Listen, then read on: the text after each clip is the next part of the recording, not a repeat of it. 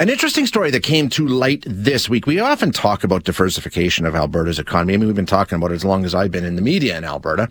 And it's a story that, who knows where it's going to go next. We also talk about energy and all these sorts of things and our resources.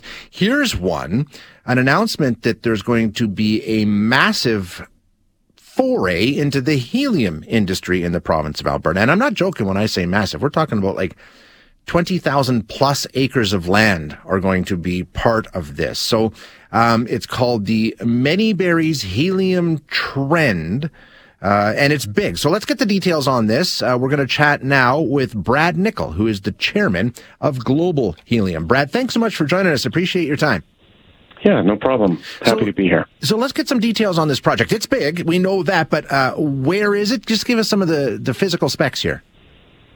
Yeah, Many Berries is just it's the name of the area down in southeastern Alberta, kind of around the Medicine Hat area, I guess, or just south of Medicine Hat. And it's huge, right? I mean, 20,000 plus acres? Yeah, it's a big swath of land, and we hope to find what's underneath that land. So if you just measured it from surface, it's 32 sections, or just over 20,000 acres. Now, like you say, this is sort of, in a way, exploratory, right? I mean, that's the start of this project, is just try and find out exactly what's there. Yeah, we do have the benefit of having thousands of wells drilled, oil and gas wells drilled in southern Alberta over the years, but not many of them have been drilled to the depth that we want to go to find the helium. So we do have some data points, and obviously we have one key data point that was the kind of the basis of our thesis that there is helium in this area. That one data point is a well that exists, and it's produced helium. It's got a good concentration, and so that's why we did some work to try and extrapolate from that well to see what might be around it, and that led us to this acquisition of this acreage. So like we say, you're exploring to find out exactly what's there, but you have a pretty good indication that there is at least some supply there, right? Yeah, and that's what that key well does for us, is it tells us there's something there. When we talk about, of course, Alberta is known as an oil and gas powerhouse and all the rest. Is helium typically located in areas that have oil and gas resources as well? Does that make sense? No, helium is typically located in areas that might have uranium. Helium is, in a sense, a byproduct, or it's the product of radioactive decay of uranium and thorium. And those are elements that are essentially built or formed deep down in the Earth's crust. And so as the helium is produced from the radioactive decay, it migrates upwards, and it's trapped in areas just like oil and gas would be trapped. So it seems to be similar, but the actual source of helium is different than the source of oil and gas, although they do sometimes end up trapped in the same areas. Okay, gotcha. Makes sense. Now, if this supply pans out and it's as big as we're all hoping it is, then there's production facilities, processing facilities. Like, this is just the start, right? Where could it go?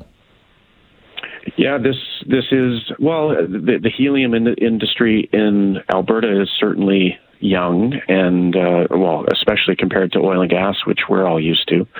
But helium, even globally, specifically exploring for helium, it's really, really new. A lot of the helium that has been produced over the last few decades, most of it was discovered by accident, actually by oil and gas explorers.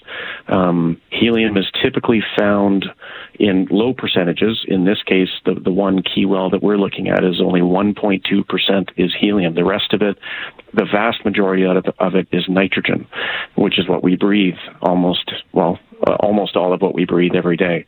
And so what we're pursuing is a small percentage.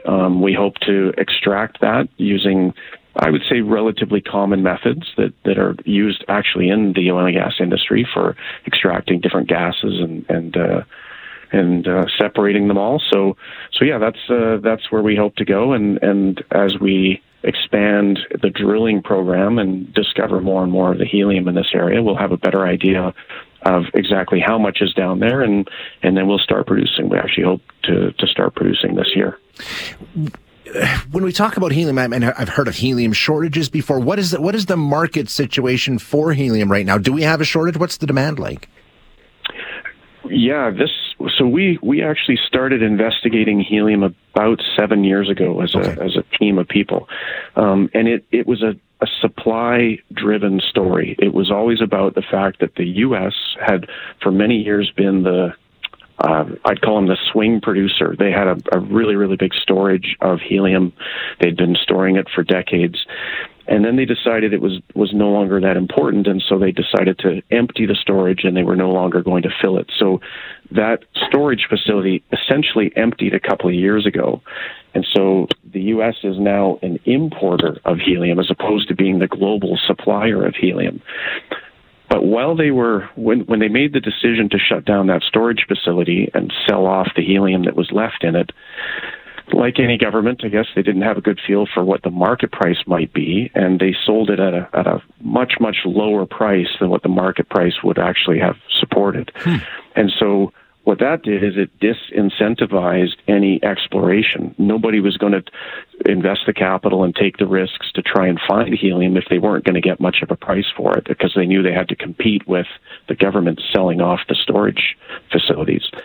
So there has been no real exploration for helium up until about 3, 4, 5 years ago. So that's what makes it so young and so new and so underexplored. So it's pretty exciting. We're actually almost on the cusp of a creation of an entire industry here, and it's all going to be helium focused. Amazing. Awesome. What's helium used for? I mean, we know about balloons, but obviously there's more than that to it. Yeah. So apart from the supply story, the demand story has changed very recently, and that's mostly driven by microprocessors and chips. We all read about those in the news these days. But that's driven the majority of supply. So today I would say that the majority of demand. Most of the demand today is either MRI machines. So helium is used to cool these superconductive magnets that take images of our knees and shoulders and in the hospitals. That requires about 30% of the helium that is produced goes into the medical industry, or primarily MRI machines. The other 30% or so is in semiconductor manufacturing, microchips, and all that kind of stuff. They use it it creates a very clean environment because helium is a very, very tiny element. And they use it for cooling as well. Some of the big hard drive facilities, Google, for example, is a big purchaser of helium. So that's where a lot of the growth in the industry has been. But like I say, this isn't so much about a high growth story. It's more about a low supply story. And it's predicted that it's going to remain undersupplied for a very long time. What's the timeline here? We start with the test wells, and a bunch of people on the text line want to know just how deep you're planning to drill here. Most of the helium in either southern Alberta or southern Saskatchewan, or there's a little bit in northern Montana. Most of those wells, I would say, range from, you might find some helium as shallow as 1,600 meters, but the majority of the helium is trapped below 2,000 meters and maybe even up to 2,500 meters deep. Holy cow. Okay. And like I said, the plan is to get started this summer, correct? Yeah, we've already made our applications for drilling licenses, so we're going to start drilling as soon as we can get those. We expect that will be sometime in Q2, and then, we'll be going like gangbusters. Awesome. Brad, thank you so much for spending some time with us. I appreciate all the insights, sir. No problem. Thank you. That is Brad Nickel. He is the chairman with Global Helium. I probably should have introed that entire segment in a helium voice. It was a missed opportunity. And exciting times. I mean, we'll see where it goes. This listener, and this is what it's all about, right? This listener says, my ranch borders the ranch where most, if not all, of this exploration is taking place. I won't say the name for obvious reasons. However, it may be a significant economic driver for the area and for that ranch specifically. So, that's what we're talking about, the diversification of the economy and other resources that we may be able to tap into. Hi, it's Shauna, and I might be a bad parent because my kids think French fries are vegetables. Hey, it's Ryan, and I might be a bad parent because I went out for wings when my wife was in the hospital after giving birth. Johnny here. I might be a bad parent because in my house, the tooth fairy gives pocket change. But we're not alone. Len emailed us and said his 6-year-old daughter's Tarzan moment going from love seat to lazy boy by curtains made him more proud than any dance recital. And Andy left his 2-year-old at the rink. All right, guys, I'm sure we're not alone. Like Andy's kid. For stories and confessions like this, make sure you check out our podcast. It's called Bad Parents, and it's available wherever you get your podcasts. I left a glove at the rink.